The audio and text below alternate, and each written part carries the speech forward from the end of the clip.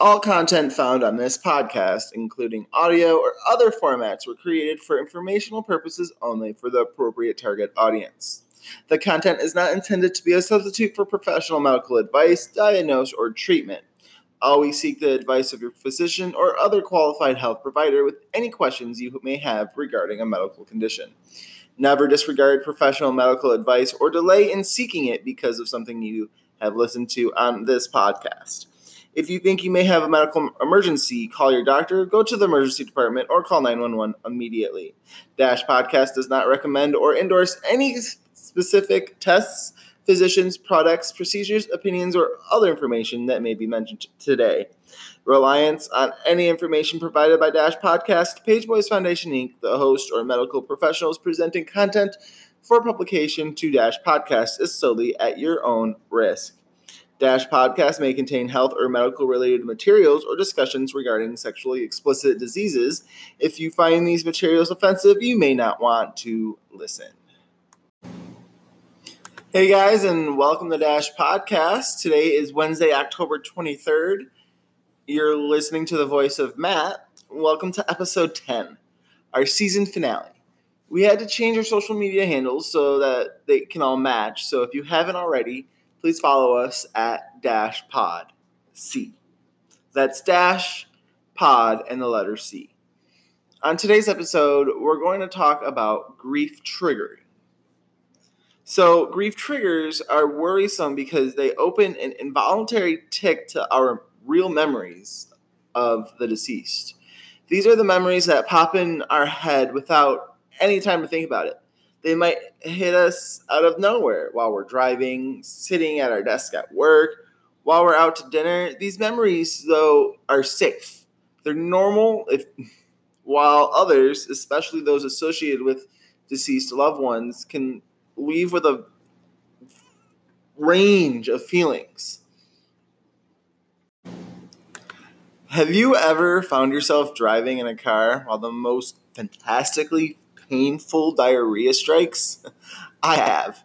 That's why I use Strike No More, a bag you tuck under your ass to release all your bodily functions while driving. No mess, no fuss, no pain. You don't even have to take your hands off the wheel. Now that's awesome. You just go.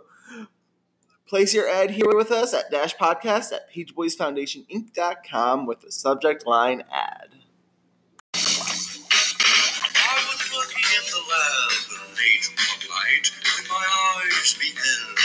Holidays are one of the toughest times in grieving. Listen as I bring you into my personal life, as well as others, dealing with all the holidays. Our first bonus episode will be next Wednesday, October 30th, talking about Halloween. We will also put out a Christmas episode later in December. Want to be part of our conversation? Follow us on social media at DashPodC, as well as use the hashtag HolidayGrieving.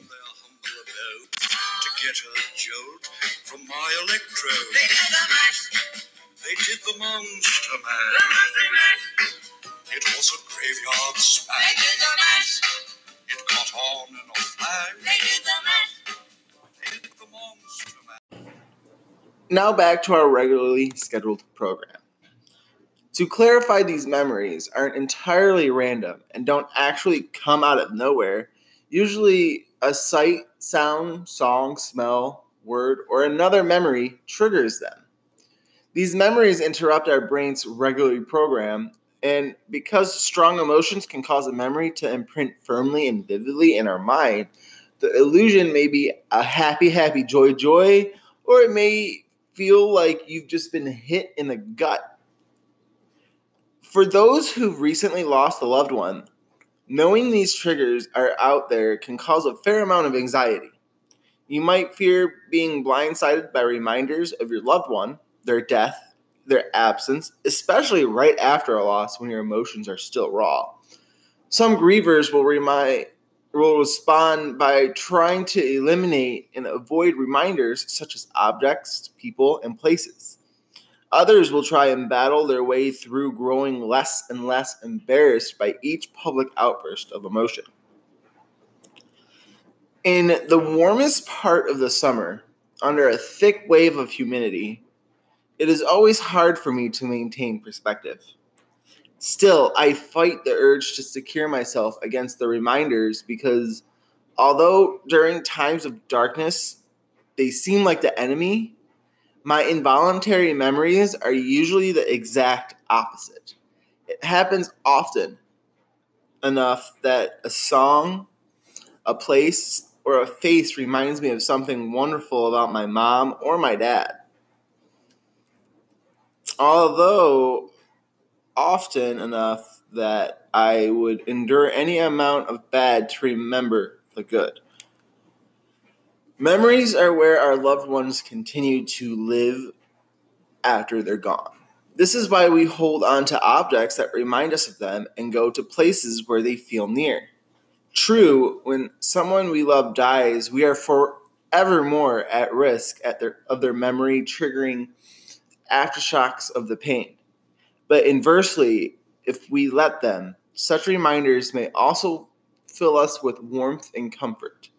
In time, you may even find that the very grief triggers that once caused you sadness now fill you with a sense of love and remembrance.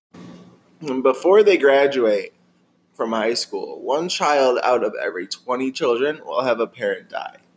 And that number doesn't include the experience of death of a brother, a sister, an aunt, uncle, grandparent, or even a friend. Grieving children often feel set apart, different from their peers, alone, and not understood. Every school and every community has children who have experienced some type of loss. Even if they keep their loss and experience to themselves, there are so many children who are grieving amongst us. Children's Grief Awareness Day began in Pennsylvania from a desire on the part of students to do more to bring attention to what their grieving classmates were coping with, for the most part in silence. This initiative grew out of an ongoing partnership of the Highmark Caring Place with hundreds of schools and across the state. The most basic way to participate for Children's Grief Awareness Day is to have as many people as possible, children and adults, wear blue on November 21st. Publicity about the reason for wearing blue is to show awareness of grieving children, allowing the entire community to know what Children's Grief Awareness Day is about. To learn more, visit www.childrensgriefawarenessday.org. After you encounter an unexpected grief trigger, talk to someone about why you felt the way you did and the steps you took to overcome your emotions. This could be a friend, a family member, or a professional grief counselor. As you discuss your experience, you will gain a better understanding of why you felt that way and what you can do to make the trigger less powerful in the future. The grieving process is emotional, stressful, and overwhelming process, but that does not mean you should avoid it entirely.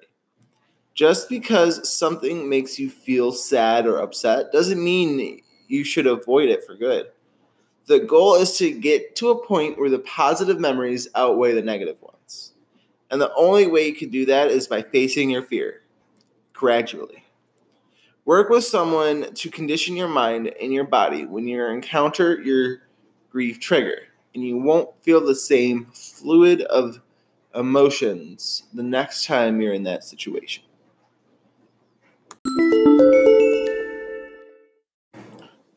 That right there is a new sound. And that sound, what does that sound mean? That sound means dash weird. This segment is where I give you 3 random weird stories that are going on this week. Which this first story is about a little tiny fish, just about an inch long, and weighing less than a gram, has just made a full recovery after a radical surgery to remove a growth from its stomach. So small, this short-finned fish known as Molly, that at any point of the 40-minute surgery from being put down for the operation itself could have proven fatal. It only cost €100, which equals out to be about $111.65 in American dollars. Congratulations, Mr. Fish. Our next weird story is about an artificial skin phone case. Ever feel like your smartphone is just becoming an extension of yourself? This newly developed phone case breaks down even more barriers between you and your phone with a lifelike skin which allegedly responds to human contact, such as pinching and tickling. Mark Taser and his colleagues at Telecom Paris in France have devised an artificial skin for technology devices that detects and interprets a variety of gestures. For example, slapping the case indicates anger, and pinching or pulling its skin indicates an upset user. If a user tickles the accessory, it releases a laughing emoji onto the phone. The researchers developed skin-on prototypes for smartphones, touchpads, and also a wristband for smartwatches.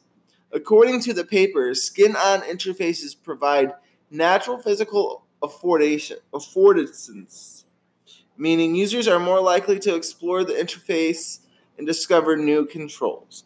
The telecom team's work will be presented this week at the ACM Symposium on User Interface Software and Technology in New Orleans. No word on how much it will be. A man in Florida repeatedly called 911 over the weekend to report that his roommate had stolen his weed.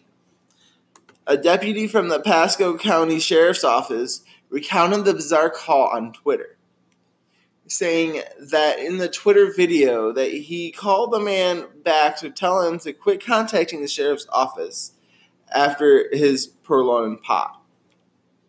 The video was made as part of the agency's #TweetAlong program, which allows viewers to get a behind-the-scenes look at the police work by the deputies. Recreational marijuana still remains illegal in Florida. A sheriff's office spokesman says no charges were filed against the caller.